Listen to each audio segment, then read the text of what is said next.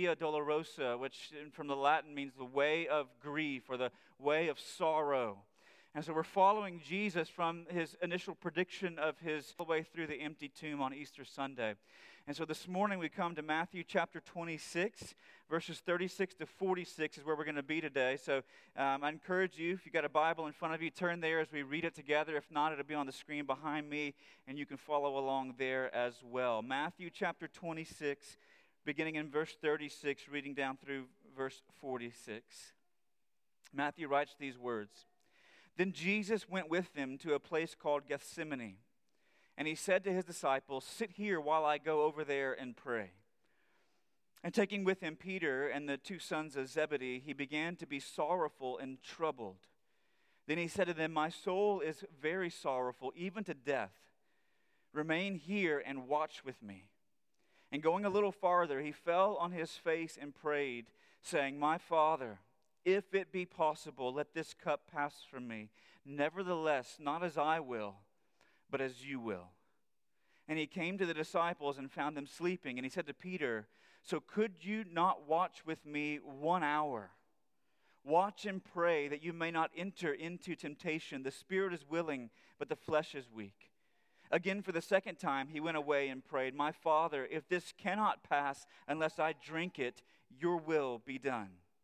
And again he came and found them sleeping, for their eyes were very heavy. So leaving them again, he went and prayed for the third time, saying the same words again. Then he came to the disciples and said to them, "Sleep and take your rest later on. See, the hour is at hand, and the Son of Man is betrayed into the hands of sinners. Rise, let us be going. See, my betrayer is at hand." This is God's word. One of the things I've learned over the years as someone who has competed in running competitions since I was in high school, whether it be track, cross country in college, and then in half marathons and long distance races since then, is that whenever you begin to push past certain time thresholds of physical activity, you must have a refueling plan. Okay, because around that hour and 15-minute mark of continuous exercise, your body has expended the majority of the glycogen stores that it has stored up in all of your muscles. And so you have to begin to refuel yourself. Now, there's a variety of ways that endurance athletes may do this. They do this in both two categories, with hydration and with nutrition. Okay, so both and. So there's this company called GU. Okay? It's a great name, isn't it? GU. And GU makes these little gel packs that are 100-calorie packs that you can squeeze into your mouth.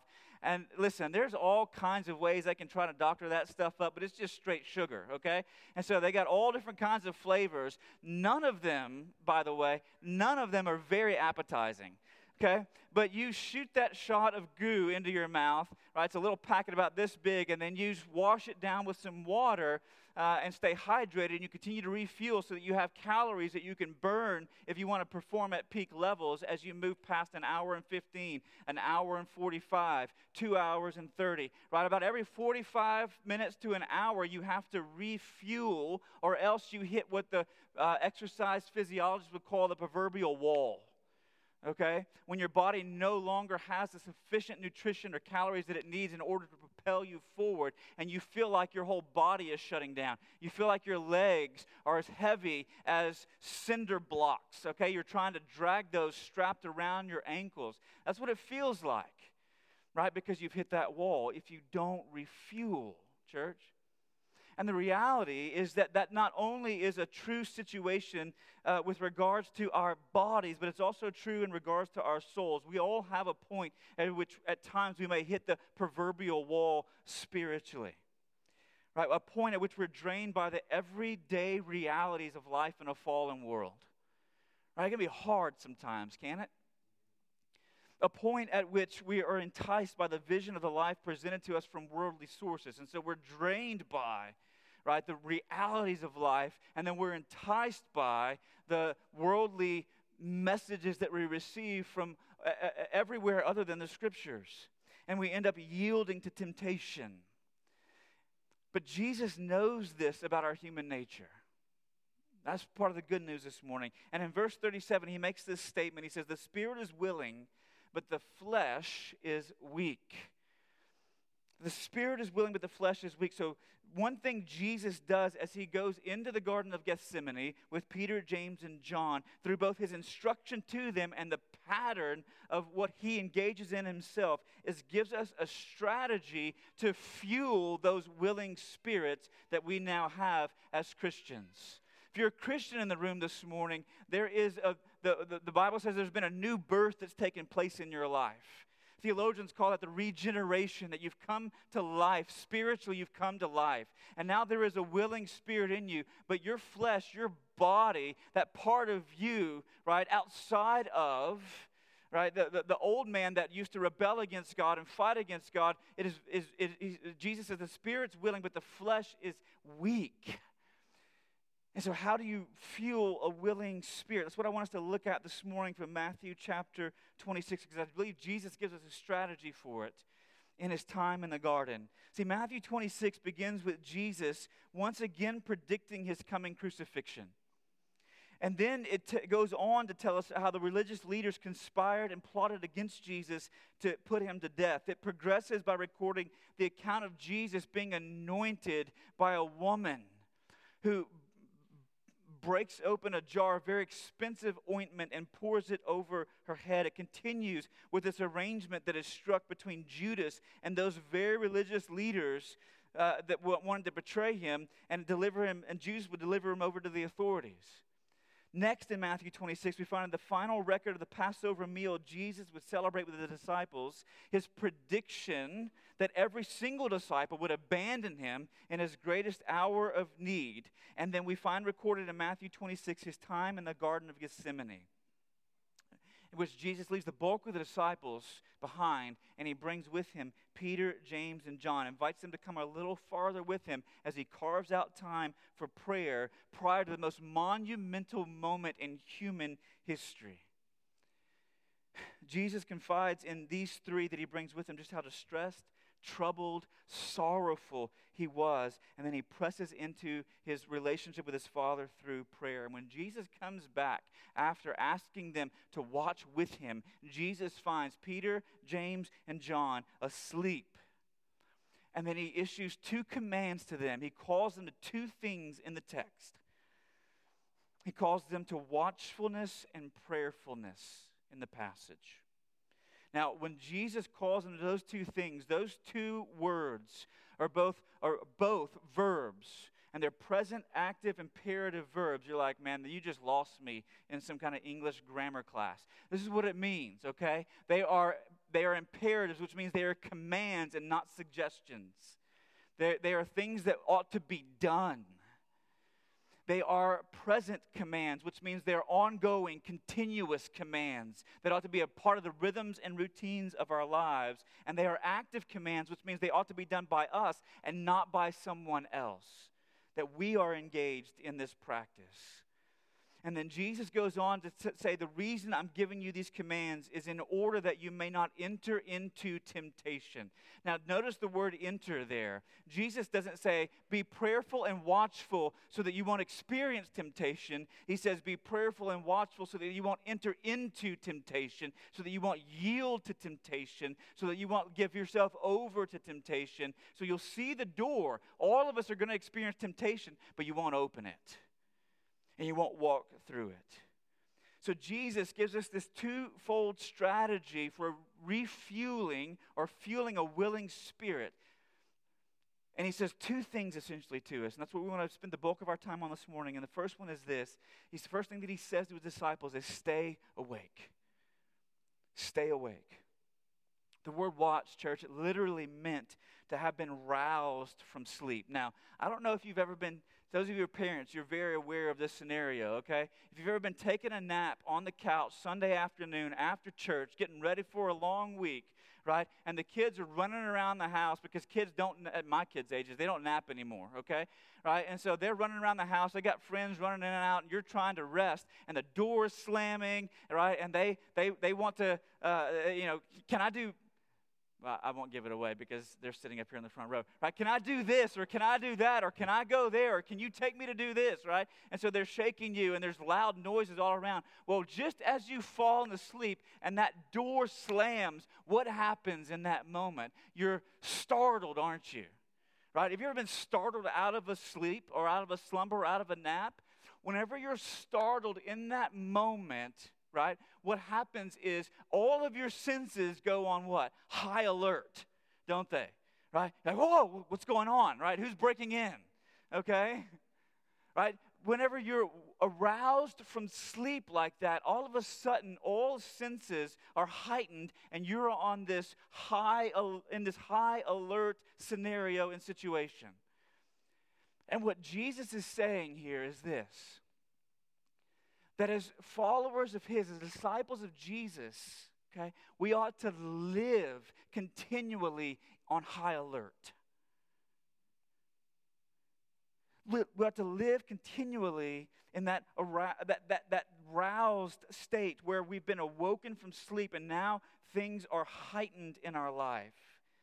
We ought to be awake and aware constantly of the threats that are around us and constantly of the threats that are within us, because they come from both outside and inside that would draw us into temptation. And Jesus says, live in a constant state.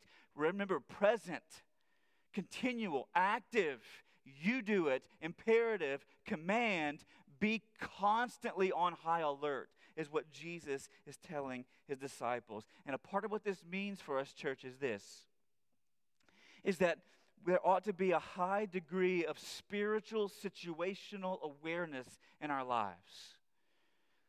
Now, as a parent of now a teenager and a preteen, I feel like I'm a CD sometimes. Some of y'all don't even know what CDs are. You're too young to remember what a CD was. But a CD, right? This compact disc that you used to put in a CD player in your car or in your home. Well, inevitably, if you didn't take care of those discs very well, they ended up getting scratches on them. And whenever they got scratches on them, they would put in there, and that little laser that was trying to read all the information encoded onto that disc would hit that scratch. And what would it do? Some of you know what it would do. It would skip, wouldn't it? And they would sing the same note and the same word over and over and over and over and over and over again. That's what parenting is, all right? It's being a scratched CD, okay? Because you're saying the same things over and over and over again to your children oftentimes. And one of the things that I feel like I have said until I'm blue in the face trying to teach my kids is to have an awareness of their surroundings and an awareness of the situation that they find themselves in. Situational awareness. Be aware of what's in your immediate space, of who or what might be a threat to you and who or what you might be a threat to with that stick that you have in your hand as you wave it around, not being aware of the fact that somebody's standing right behind you and you slam them in the back of the head. Right? Situational awareness.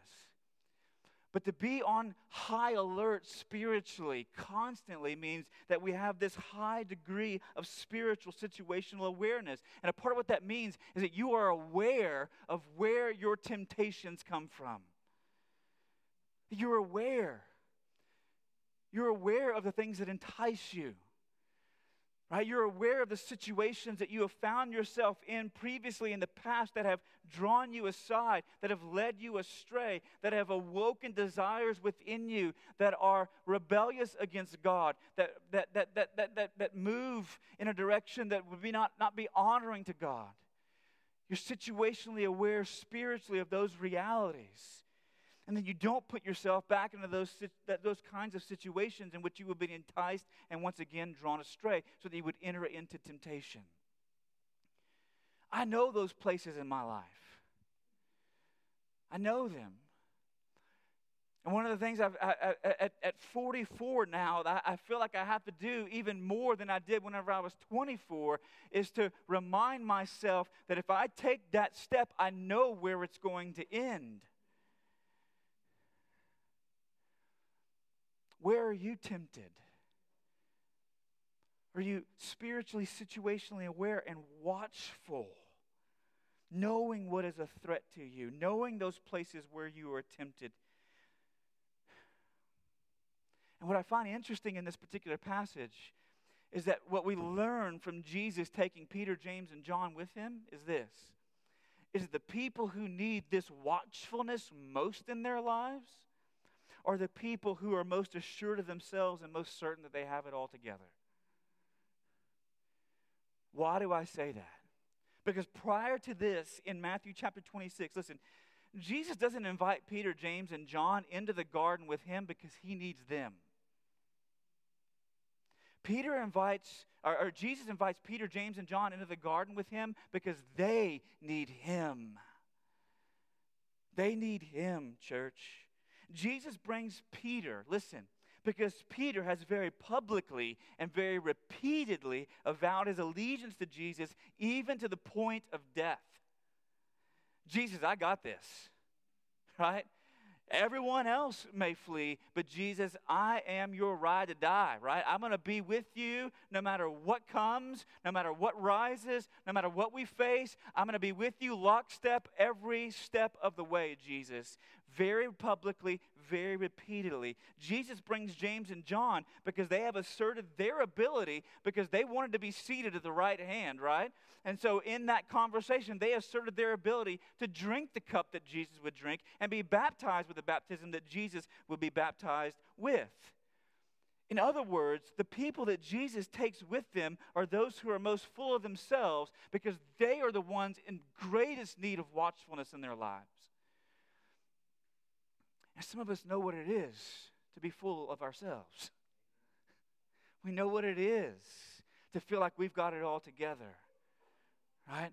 We, like Peter, are very impetuous and make declarations. Jesus, I am with you every step of the way. Or yes, I would suffer for you, Jesus. I will drink the cup. I will be baptized.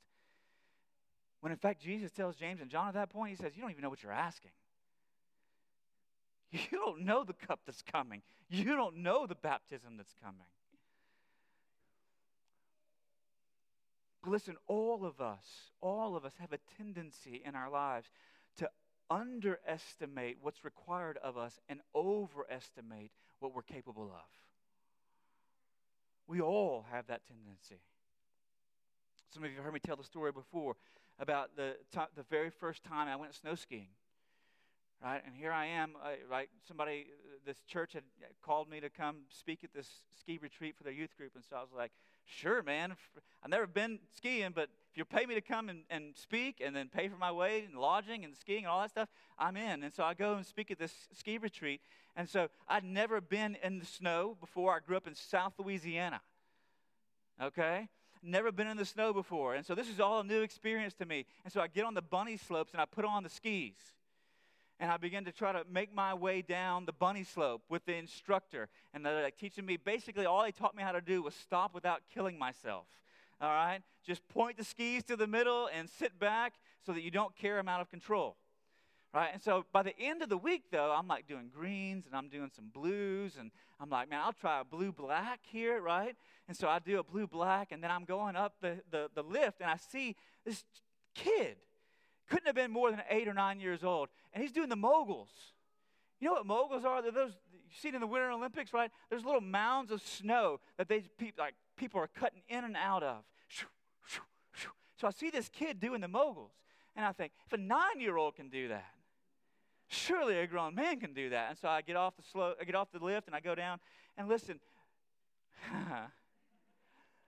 I mean, I hit that first mogul, and I was on my back.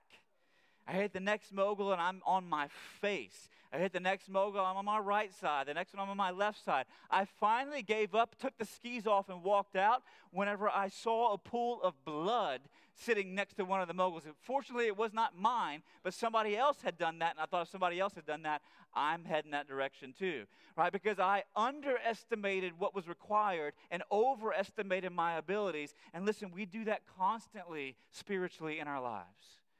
Which is why Jesus says, stay awake. Live on high alert. Be watchful. Where does temptation come from in your life? Be situationally aware. But the second thing that Jesus tells the disciples in the garden is to submit in prayer. To submit in prayer. Jesus calls us to pray as a reflection of our dependence on God and the need that we have to be discerning even about where it is that temptation comes from in our lives. To be reliant on God because we recognize we are not up to the task in and of ourselves.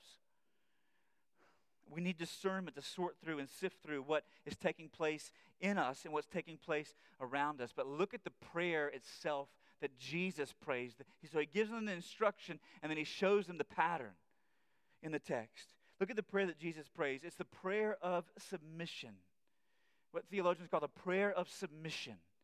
And notice that even Jesus needs to pray this prayer repeatedly. He prays it on 3 consecutive occasions in one night. Right? Jesus crawls away with the Father repeatedly and says the same thing over and over again. If you think prayers that are filled with repetition are not honoring to God, then look at what Jesus says. 3 separate times. Now, this prayer of submission, if you go back into the Sermon on the Mount in Matthew chapter 6, where Jesus teaches his disciples how to pray. One of the things that he says, he starts with, "Our Father who art in heaven, hallowed be your name." And the very next movement in the prayer is, "Your kingdom come, your" what? "Will be done on earth as it is in heaven." Jesus says in Matthew 6, we ought to pray, "Father, your will be done." And then in Matthew 26, Jesus prays, "Father, your will be done." It's a prayer of submission. And notice when he's praying it in the midst of his trouble, in the midst of his sorrow, in the midst of his distress, because of the situation he finds himself in, Jesus is saying, "Father, let your will be done. Let your will be done. Let your will be done." There was a 17th century Puritan pastor by the name of Thomas Watson, and he spoke of this kind of prayer or this kind of pleading with God. Because he says, he talked about prayer in this regard. He said that the prayer of submission is us praying or pleading with God to bend our will to his so that we would diligently do all that God commands and patiently submit to all that God inflicts. On both sides of that coin. That we would diligently do all of God's commands and patiently submit to all that God inflicts, because there are providential inflictions. Okay? I just made up a word this morning. But there are things that come into our life that God sends into our life at times in order to test, in order to show the validity of our faith, so that we can see it in the way that he sees it. And that we ought to patiently submit to those things. Our problem, though, whenever we see Jesus praying this prayer of submission, is that the prayer of submission in our modern Western culture, it feels like spiritual suicide. It's what it feels like to us. Because we're so conditioned in our modern culture that what we think of when we think of prayer almost exclusively is thinking of trying to pray things into existence that are not, rather than praying ourselves into perseverance in the midst of things that are. Let me say that again. Trying to pray things into existence that are not, rather than praying ourselves into perseverance in the midst of things that are. We expect God to change our situation around us rather than changing us through the situation that we find ourselves in. So we don't pray, "Your will be done." But that's what Jesus teaches us to pray. And the reason I say we got to plead with God for this is because this does not come naturally to us. It doesn't. It doesn't come naturally to me. Let me see if I can illustrate it for you this way. In 1994, there was an article in the Atlantic Monthly about temperaments in children. And if you've got more than one, you recognize they all come with their own. Right? Temperaments in children that went against the grain of modern parenting philosophy. And it basically recounted the results of a cross-cultural study across 36 cultures. So it wasn't just America. 36 cultures. And they concluded that there is such a thing as temperaments. In other words, a wiring in our brains. And so they identified several different temperaments: an anxious type, an aggressive type, and a more apathetic or laid-back type. They said these temperaments wired kids with how to handle situations they face in life. right? So you've probably seen it in your own children. Whenever situations, they find themselves in a particular situation, either anxiety rises in their heart, aggression rises, and they want to tackle it head on, or they just kind of resign themselves to whatever's going on, laid back and apathetic. When they run into trouble, anxious types say, let's run. Some of you may say, let's run whenever you run into trouble. Aggressive types say, let's fight. Let's get them before they can get us, right? And the more laid back and apathetic types just say, well, that's, que sera, sera. Whatever will be, will be. That's just life. And the article identifies these different types, but the article says that the problem with our natural temperaments is they only produce a wise response in certain situations. Sometimes the smartest response is the anxious response and to flee. Sometimes the smartest response is the aggressive one and to fight. Sometimes the smartest response is the laid back one and to say, it's just life. However, at times the wrong response in the certain situations could get you killed. It could be lethal for you. And the article concluded that most modern experts, this is 1994, mind you, were wrong when they said you should not impose anything on them, but you must let them discover who they are. They have their own gifts and their own wiring, and they have to discover that for themselves without you imposing anything on them, without you telling them to go against the grain of what they feel internally. And the article said that leading child psychiatrists said the worst thing for a parent to do is let their kids always do what comes naturally. The only way they're ever going to be really wise in life is if you can get them out of their temperament so they can learn skills and responses that are not natural to them, that don't come natural.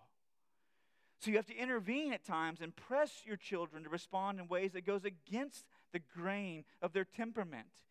And this is hard work, parents. You know it. It's hard work. And one of the reasons it's hard work, right? When we have to say to our kids, I know it doesn't seem natural. I know you don't understand why I'm telling you to do what I'm telling you to do. That's another scratch on the CD there. Right? When you say, you're going to understand one day, and they're like, I'm never going to understand. I said the same thing to my parents. And now I understand. Right? I know you don't understand why I'm telling you to do what I'm telling you to do, or why I'm telling you to do this, but this is what you need to do. And the reason we don't say this is more than we should is because when we do, our kids sometimes get angry, or they cry, or they rebel, or they revolt, or they organize a strike in the home. And we don't want that. And one of the reasons as parents we don't want that is because our heart is so bound up to theirs. So whenever they hurt, we hurt. Whenever they're filled with joy, we are filled with joy. But what this study concluded is the most selfish possible thing is to say, I love my child too much to push them against what comes natural and to make them angry or tearful. See, one of our problems as parents is that we often love the love that we're getting from our kids more than we love our kids. But here's where you and I learn from our good Heavenly Father. Because we have a Father in heaven who is perfect. And at times He will push us against the grain of what comes naturally to us to shape us into something and someone we are not by nature. Not naturally, but supernaturally. He will put us in situations and He will ask things of us that we're not equipped to do. He will inflict us with things that we're not equipped to handle apart from His grace and His power meeting us in the midst of that moment. And if you don't see Him, listen, church, if you don't see Him as a perfect Heavenly Father who is in all things and at all times working for your good, then you will always run. Like if you go back to the prayer in the Sermon on the Mount, you will always run to give us this day and run right past your will be done. You'll always be trying to pray things into existence rather than praying yourself into endurance, which James in his epistle at the end of the New Testament says is what produces what? Character in your life. See, what prayer does, church, is it sets our mind on the things of God and shapes our heart around the things of God at the same time. See, you can't pray and lust at the same time. Lust comes naturally to you, right? To have inordinate desires for things that God has not given. You cannot pray for your enemies and hate them at the same time, right? Hatred for your enemies is what comes naturally to the human heart. You cannot pray for your brother or sister and be bitter with your brother or sister at the same time. Bitterness is what naturally comes in the human heart whenever you are wounded or wronged. But as you begin to pray for that individual, you find that bitterness being washed away. When you're tempted to vent your self-righteous anger rather than repent from your self-righteous anger, what do? You pray, because what comes naturally to the human heart is self-righteous anger. And at times God puts us in situations or with people where He wants to push us against the grain of what comes naturally to us so that we would turn from our self-righteousness.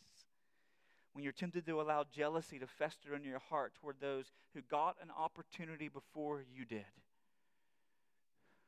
rather than celebrate with them. Right? The person who got the job or the promotion that you wanted, the person who found victory over sin in their life while you're still struggling with the same or similar sin. The family who just got pregnant with their 4th child while you and your spouse are still struggling with infertility. All of these are real life situations that would produce jealousy naturally in the heart, and God wants to push us against the grain of that. When you're tempted to exact revenge rather than pursue reconciliation. See, you're going to experience all these kinds of temptations and more. The question is, will you enter into them and give yourself over to them? Jesus says, stay awake and submit in prayer. Your will be done. Your will be done. Now, as we close this morning, what will lead us then? What will lead us to be constantly on high alert with regards to where our temptations are coming from? And what will lead us to say to God Himself, God, not my will be done, but Thy will be done. Look at what Jesus is praying about in the garden. On each occasion, whenever He draws away from Peter, James, and John, He says, Father, if there's any other way to accomplish the redemptive work for which I have been sent, can we go that direction? Nevertheless, not my will, but yours. And each time we see Jesus referring to a cup that has to be drunk. Now, what is Jesus talking about when He refers to the cup? See, in the Old Testament, the cup was the cup of God's judgment against sin, which would be poured out against nations or against peoples. Exclusively, that's how that language is used. And so when Jesus draws on that language and says, Father, if there's any other way, let this cup pass from me. May it not have to touch my lips. May I not have to take that in. God, if there's any way this judgment that's coming can pass, may it be. The cup He refers to here is the cup of God's judgment against humanity's rebellion against Him. Listen, this is the reason you and I have probably read story after story of Christian martyrs, right? If you go pick up Fox's Book of Martyrs and read through all the types of men and women throughout history who, with steely resolve, stood on the day of their execution and said, right, yet not I, but Christ in me. They gave their lives over. My life is of no value to me. To live is Christ and to die is gain. And they faced their execution with courage. So why is it that Jesus is in the garden somewhat weepy? Other texts tell us He's sweating drops of blood. He's sorrowful, he's troubled, he's distressed. He doesn't look like Irenaeus there being burned at the stake. Why is that? Because not a single one of those human martyrs that came after Jesus was drinking that cup of God's judgment against sin. It was only Jesus, the only one in human history. Why is He troubled? Why is He sorrowful? Why is He distressed? Because He knows what He's about to drink. As He's betrayed into the hands of the Romans and into the hands of the Jewish religious leaders who had corrupted themselves in order to see Jesus put to death. He knew what was coming. He knew what was coming, church. He wasn't dying for his sins, but he was dying for mine, and he was dying for yours, and he was dying for everyone's, all of humanity's sin. That's the weight that was resting on Jesus' shoulders. That's the cup that he had to drink. And that's why all the rest of those martyrs subsequent to him could say, my life is of no account to me. And they could face death with this steely resolve in their eyes because Jesus drank the cup for them.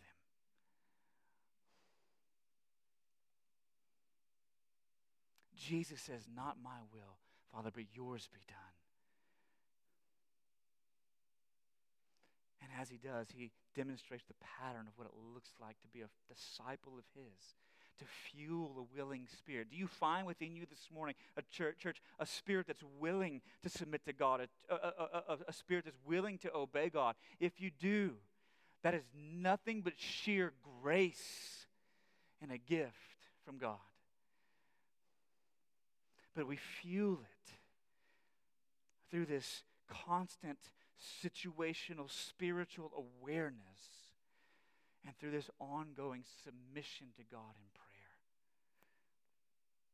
Because he drank the cup for you. Hydration and nutrition are vital in an endurance run. And there is no greater endurance run in the Christian life.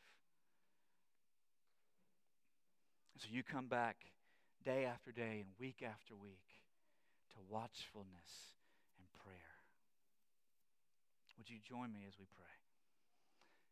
Father, this morning, we acknowledge that we are finite, that we are limited,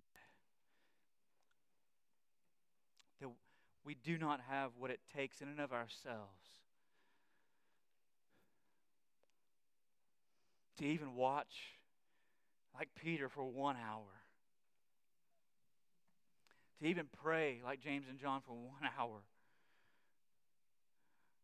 We recognize that if we were in their position, we would be asleep as well. Apart from your intervening grace in our lives. So, Father, may we see those moments, those scenarios in which you place us, those things that are the dark clouds of your providence. As one old hymn writer said, may we see those as demonstrations of your love to form us into the image of Jesus Christ himself, who prayed in the garden, not my will, but yours be done.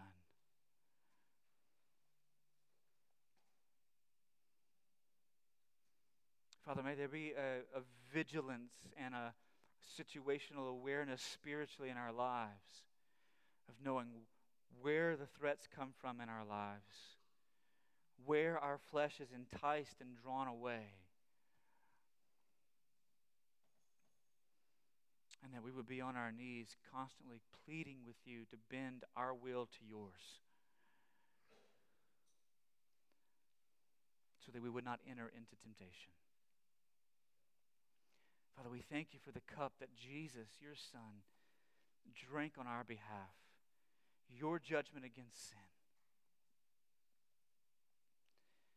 so that for all who would trust in and treasure him, that you may give us a willing spirit.